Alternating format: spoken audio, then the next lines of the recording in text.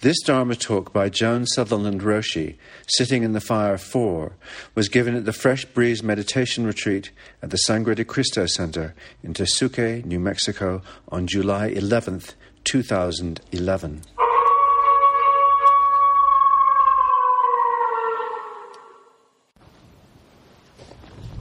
Good evening, Bodhisattvas. One of the ways we talk about things is a sense that we are all falling together through this universe, and for the time being, for these decades, we're falling together through this world in particular. And we may have started the fall at different times, but we've joined up now to fall together for a while, and then one by one, each of us will fall out of the bottom of this world and into whatever the next thing is. So within that long arc of falling together, there are segments, and one of the segments of the arc is when we fall through the bottom of our ordinary lives and our relationships into this world, the world of retreat, where we fall into something that's quite rare, I think, in life, which is being completely alone to a depth that is otherwise uncommon in the presence of others. That's maybe one of the most remarkable things about this thing we do together. And then, at a certain point, sometime tomorrow, I reckon, we will fall out of the bottom of that aloneness in the presence of others back into our regular lives, the rest of our lives, and our relationships. Sometimes that transition can be bumpy, and so to help us not feel as though we're hitting like a canopy over a window at every floor as we go down, I thought maybe we would let the poets bring us home tonight in making that transition. So the first poet I'd like to bring in is Rainer Maria Rilke, who we read as part of our afternoon reading, and who is the great poet, I think, of a particular kind of aloneness known to us in meditation. And he said about it, "What you really need is simply this: aloneness, great inner solitude, to go within and for hours not to meet anyone. That is what one needs to attain." And then he said that if you do this, something happens. The individual person who senses her aloneness, and only she, is like a thing subject to the deep laws, the cosmic laws. So the sense that if we can go in and be truly alone in this vast inner solitude, what we meet there are the deep laws, the cosmic laws, what we might call the Tao, and we can come into a direct relationship with that Tao, with the Tao, unconditioned by circumstances. So there's a Polish poet named Anna Sfir, and Margot read her words last night as the ancestor's words. She's the one who wrote the poem about carrying light and silence. She has a deceptively simple style and is often writing about very large things like carrying inside light and silence. And this is another of her poems like that, which has the quality of what happens when we are down there in that deep inner solitude and finding ourselves coming into relationship with the deep laws, with the Tao. An empty day without events.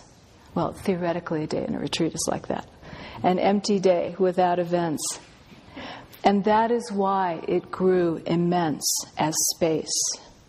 And suddenly, the happiness of being entered me. I heard in my heartbeat the birth of time, and each instant of life, one after the other, came rushing in like priceless gifts. So that way that time can slow down, we can feel the rhythms of the world in each heartbeat, and that when time slows down, then the moments return to us moment by moment, and we're aware of each one as a particular gift. This way that we're alone together, that we are in such a profoundly deep solitude in the presence of each other. Rilke talked about and said that one of the greatest things we can do for each other is to be guardians of each other's solitude. And that certainly seems to me to be one of the best descriptions of what we do together in a retreat, that we agree to be guardians of each other's solitude. Sometimes I have an image of, do you remember those old-fashioned diving suits where they had the big round helmets and the sort of space suits, and they'd go down connected to a line to a breathing, and there would be a sort of group of people at the surface doing something that made the oxygen go down? Kind of like that. We do that for each other. We might say in the language we're developing together as we develop a culture that we accompany each other in the way that we understand that, which is that we are willing to take the risk to simply walk next to each other and to be there no matter what happens. The image I think of there is from the ancient Greek and Roman world. There was a mystery religion that had a ceremony every year at Eleusis in Greece, and the ceremony went on for over 1,000 years. And pilgrims came from all over the Mediterranean world, which meant Europe and Palestine and North Africa and Asia beyond that. And it would take them sometimes months to walk to where they would join the pilgrimage. So it was as if there were these rivulets of people walking all over Europe and Asia and North Africa that would join into these larger streams and finally into a river walking across Greece toward the mysteries of Demeter at Eleusis. And although the mystery went on for 1,000 years, the participants were sworn to secrecy, and no one ever told, in 1,000 years, no one ever told what happened inside. Sophocles called Eleusis the sheltered plain where all are welcome.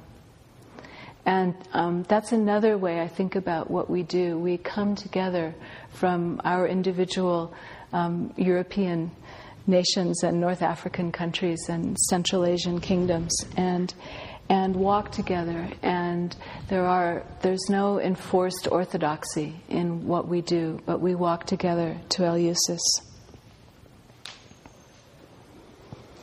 And the last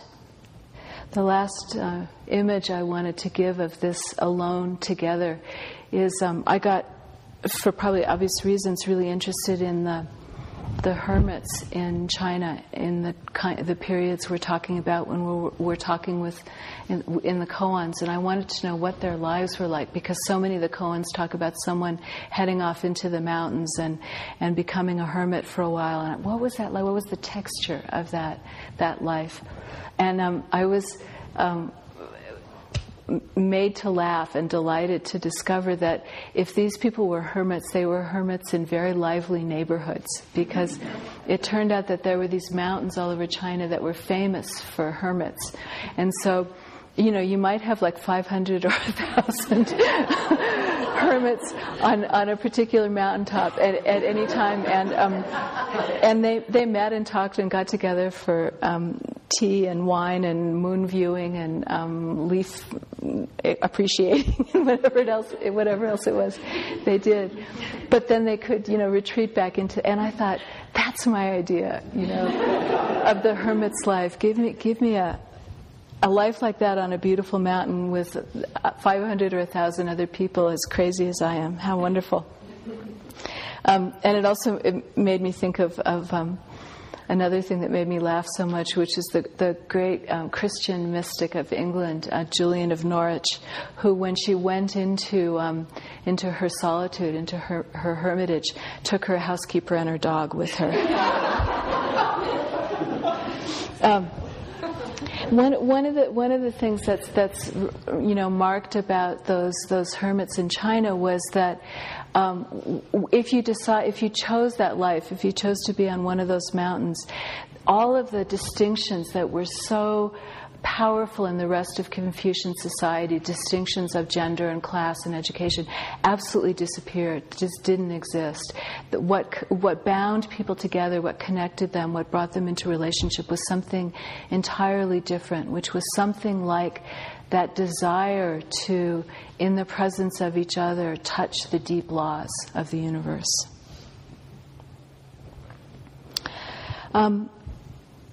In this inner solitude, in this walking for hours and meeting no one, we have talked this week about how part of that process is a purification. And I know some of you have mentioned to me that you felt a kind of purifying process going on this week, particularly in the light of the fires.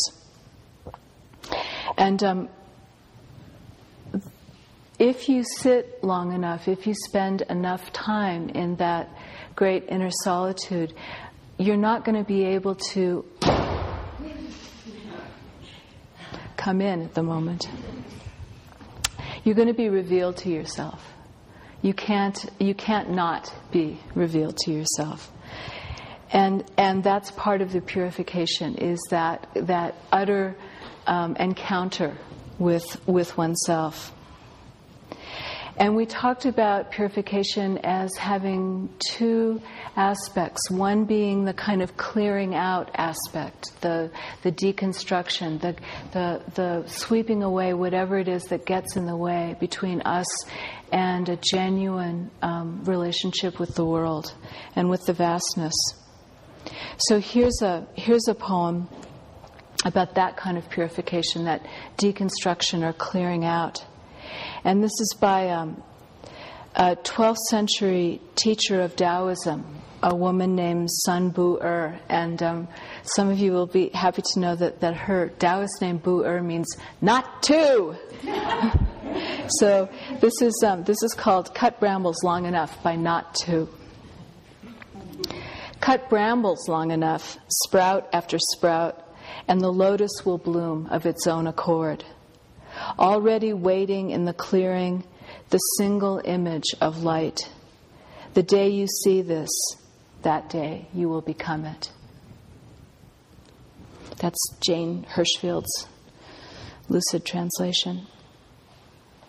And the other thing the other way we've talked about purification is as a making whole. A bringing in that which has been exiled or cast into the shadows or turned away from. To bring all, when we really see ourselves, we see all of ourselves, and we bring that in, and that making whole of what has been denied is also a kind of purification. So in Japan in the 11th century, when Zen was first coming there, a woman named Izumi Shikubu wrote, "Watching the moon at dawn, solitary, mid-sky, I knew myself completely, no part left out."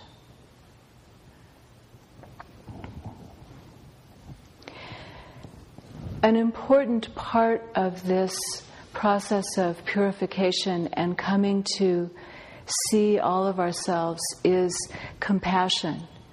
And really because compassion is essential to our integrity, and it is the gift we make that we can then take back into the world. That our integrity comes in part out of our compassion, and that's what we take back. And I say that because if we have compassion for ourselves as we walk in this inner solitude and we do this work of purification, then we're not going to hesitate to include anything. And that means our integrity is all the stronger and all the greater because we don't have to leave anything out.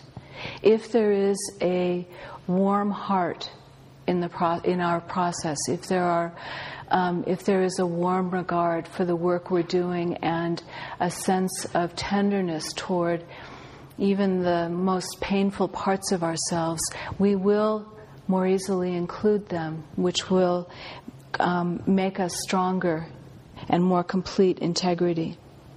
We really develop a deep knowing of the self, where we shine and where we're shadowed.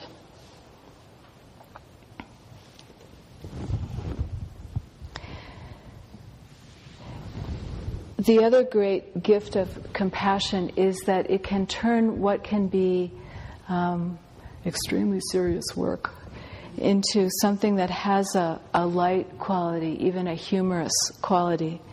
And this is a poem about how self-knowledge can turn into a kind of affectionate humor.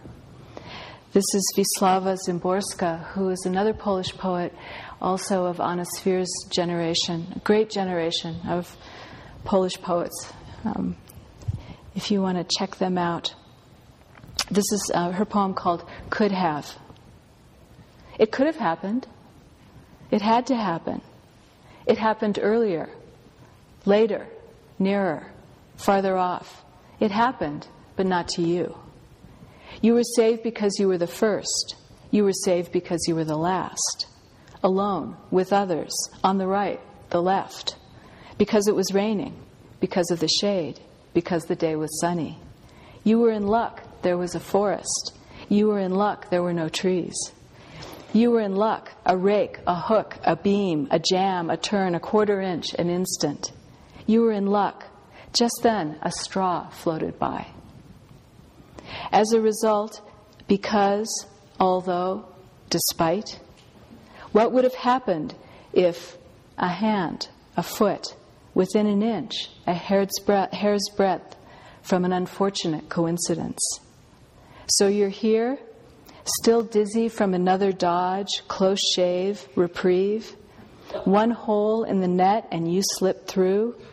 I couldn't be more shocked or speechless. Listen, how your heart pounds inside me. I love that, the way she evokes the stories. You know, isn't that so much what it's like? You were saved because you were first. You were saved because you were last. You were in luck, there was a forest. You were in luck, there were no trees. As a result, because, although, despite.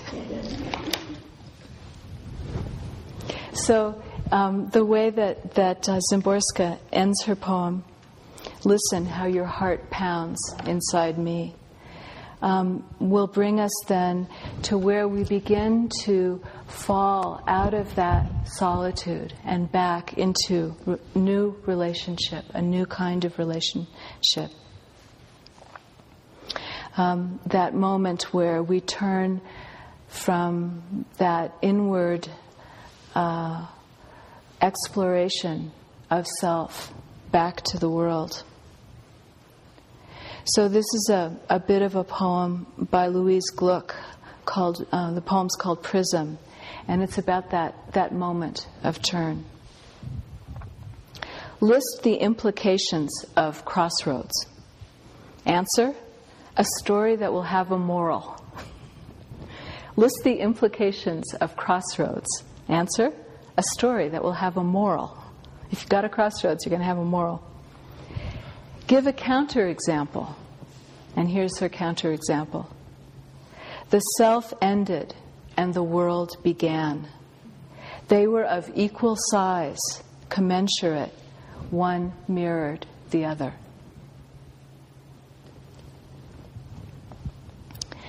So as we step back from that inner solitude into the world, we find that we are still accompanied, with any luck, by the people who have witnessed our solitude. And how are we to go on with each other? What comes next? What's the next thing? There's a beautiful word in the Buddhist tradition. In Sanskrit, it's Kalyana Mitra, and it means a spiritual friend. And it seems to me to be one of the best ways we can talk about how that relationship evolves as we step out of the retreat and back into the world together. We can be for each other Kalyana Mitras, spiritual friends. And that idea of friendship includes both companionship and also guidance, so that we, in our way of speaking, switch from host to guest back and forth in our relationships with each other. That's what Kalyana Mitras do. One plays host, one plays guest, and then it switches. And each is taking the other role. And on and on and on it goes. One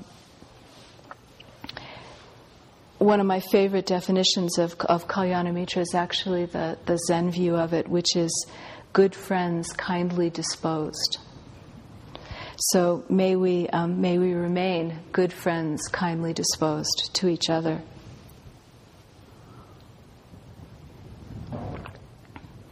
We have that relationship with each other, and we also bring out of the inner solitude, with any luck, an ongoing relationship with the ancestors. So here's a quick koan or story from the ancestors, about the ancestors. Nanchuan asked his assembly, "Tomorrow we will pay homage to Great Master Ma, who is dead." And it's the tradition once a year on the anniversary to pay homage to the founder of the temple. Nanchuan was his successor. So tomorrow, on the anniversary of his death, we will pay homage to Great Master Ma, who founded this temple. Do you think he will return or not? When nobody else spoke, young Dongshan came forward and said, "He will come as soon as he has a companion." So part of our task is to be that companion that let the ancestors come back and accompany us. We talked about bodhicitta last night, about the passionate desire to awaken in order to create the circumstances in which all beings can awaken.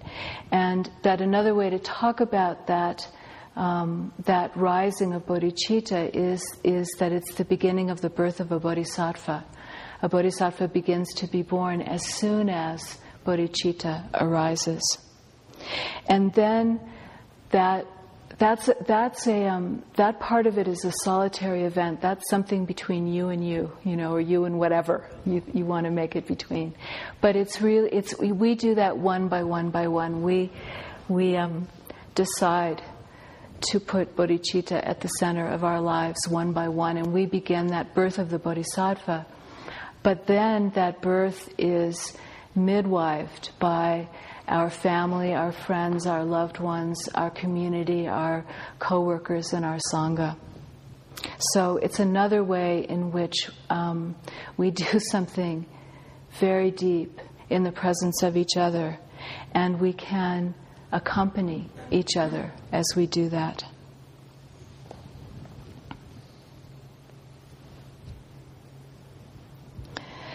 I wanted to just say something briefly and kind of parenthetically, because it came up a little bit today in my conversations with you, which was about how much, if we do put bodhicitta at the center of our lives, how much are we signing up for a life of tireless, selfless service.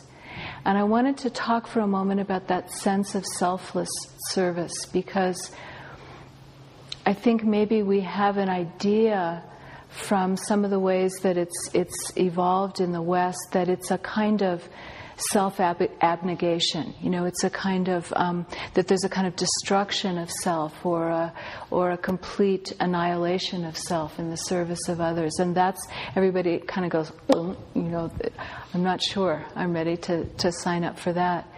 So I want to suggest that in the context of bodhicitta and the Bodhisattva vow, when we're talking about selfless service, we are talking about service in which the self is not at the center. That's what it means. And since we're talking about living lives in which the self is not at the center, actually the service that grows out of that is a natural growth from the kind of life we're choosing to live anyway, and doesn't mean that we pay no mind of the needs of the particular organism given into our care, this one called Joan, that one called Margot, but just that those needs are not always the first mouth fed, that they're in the chorus, but they're not singing a solo.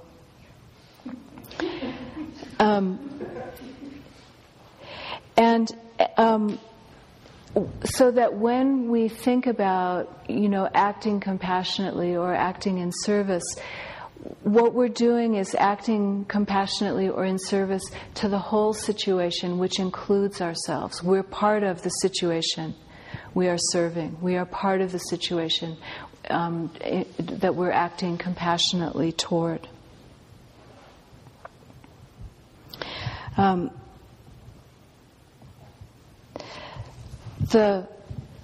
The promise of living a life that is attentive to others in that way is, to me, beautifully expressed in this poem by one of our Beat ancestors, Michael McClure.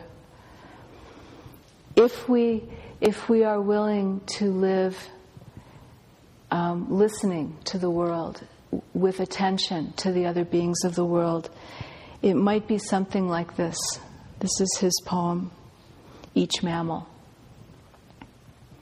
Each mammal does a small, perfect thing, like to be himself or herself, and to hold a new creation on a shining platter as he or she steps toward the waiting car.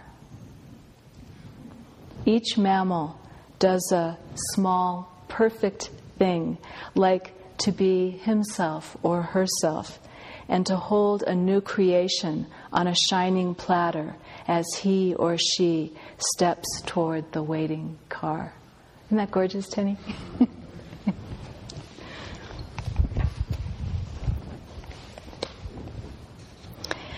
Okay, so that's all well and good, my girl, you might say, but what about the bump of returning to the world? How about when it's not so easy? How do we deal with that? How do we avoid thinking of the world as something that's lying in wait to trap us? Just over there on Sunday afternoon. But rather as something that's awaiting our awakening. Whether we bring it on a silver platter like Michael McClure's Mammals with us from the retreat, or whether we bring the ongoing unfolding of that awakening back into the world from this place. What would it be like if we saw the world like that, awaiting our awakening?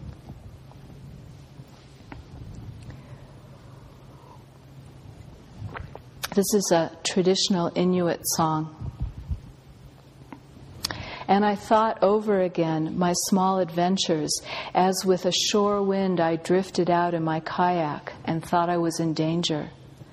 My fears, these small ones that I thought so big for all the vital things I had to get and reach. And yet there is only one great thing, the only thing, to live to see in huts and in journeys the great day that dawns and the light that fills the world. If you remain unconvinced and you're still worried about what awaits, I invite you to soak in everything you can these last hours, this evening, tonight, overnight, tomorrow morning, tomorrow afternoon. Soak in everything, the stillness, the silence, the presence of your companions, your breath. And remember that it's our custom to sit up late tonight, so you can sit up all night long, soaking the air that has been created in this room, the thick presence of all of this deep inner solitude, all of this sincere work, all of the openness and the beauty and the pain faced and gone through that sits in this room.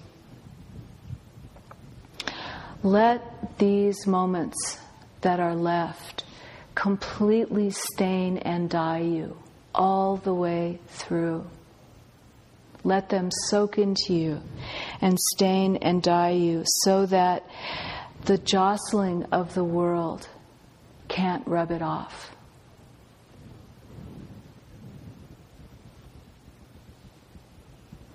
When we're so completely stained by the vastness, when it goes all the way through and there's no way to rub it off anymore, then the world can stain us too, and we can be glad of it. Emily Dickinson wrote in a letter to a friend, "Friday, I tasted life. It was a vast morsel. A circus passed the house. Still I feel the red in my mind." We can let the world stain our minds with its colors if we've been stained so thoroughly by the vastness that nothing can rub it off.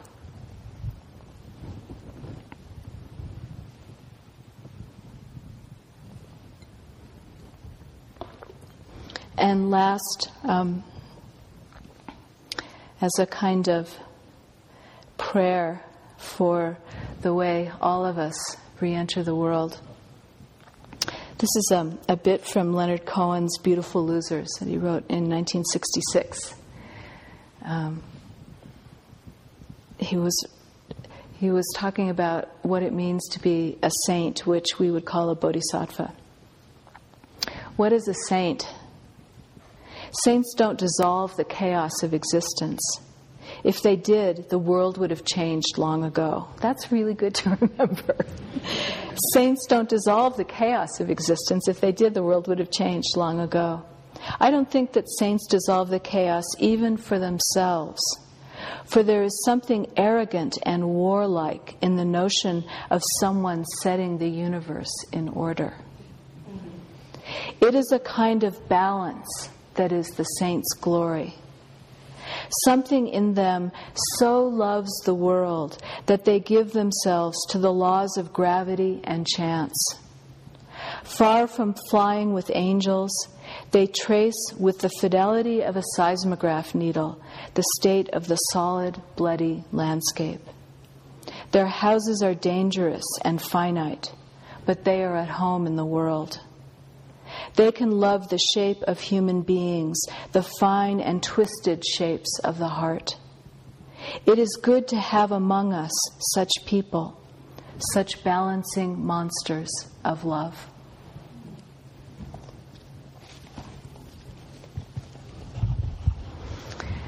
May we all be, as much as we can, alone and together, balancing monsters of love. Thank you.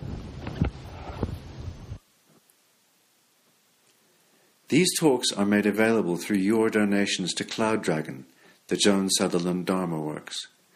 To learn more about her teachings and to make a tax-deductible contribution, please visit our donate page at joansutherlanddharmaworks.org.